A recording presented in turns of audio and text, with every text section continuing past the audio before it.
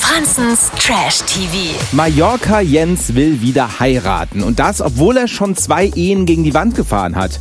Was sagst du dazu, Jens? Man sagt immer, aller guten Dinge sind 3. Ja, stimmt auch wieder. Und um den Antrag besonders schön zu machen, übt Jens ein 9-zeiliges Gedicht. 9 Zeilen, ja? Nicht so lang. Kriegt man hin, oder? Und bei mir zu bleiben, bei mir bleiben. Mann, mit dir will ich leben, mit dir will ich zusammen sein. Und bei mir zu bleiben, Ja, das hakt noch ein kleines bisschen, aber bis zum Antrag hat er es bestimmt drauf, oder? Naja, immerhin geht's hier um Mallorca, Jens. Ich hatte eigentlich auch noch irgendwie so ein Gedicht vorbereitet. Ich weiß gar nicht, ob ich das Gedicht jetzt noch irgendwie auftragen kann.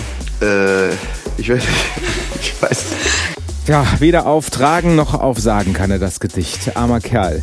Den Antrag hat seine Daniela trotzdem angenommen. Und damit Ehe Nummer 3 auch wirklich hinhaut, hier noch ein Tipp in Sachen Geschenke von Ex-Dschungelzicke und Ex-GNTM-Kandidatin Natalie Volk, die ja jetzt mit einem Multimillionär zusammen ist. Ich lenke Frank immer ein bisschen in die Richtung, was er mir schenken kann. Das ist nämlich schon mal in die Hose gegangen. Da hat er mir zu meinem Geburtstag ein Bild geschenkt und ich habe die ganze Zeit Anspielungen gemacht, dass ich ein Auto möchte und das hat nicht geklappt.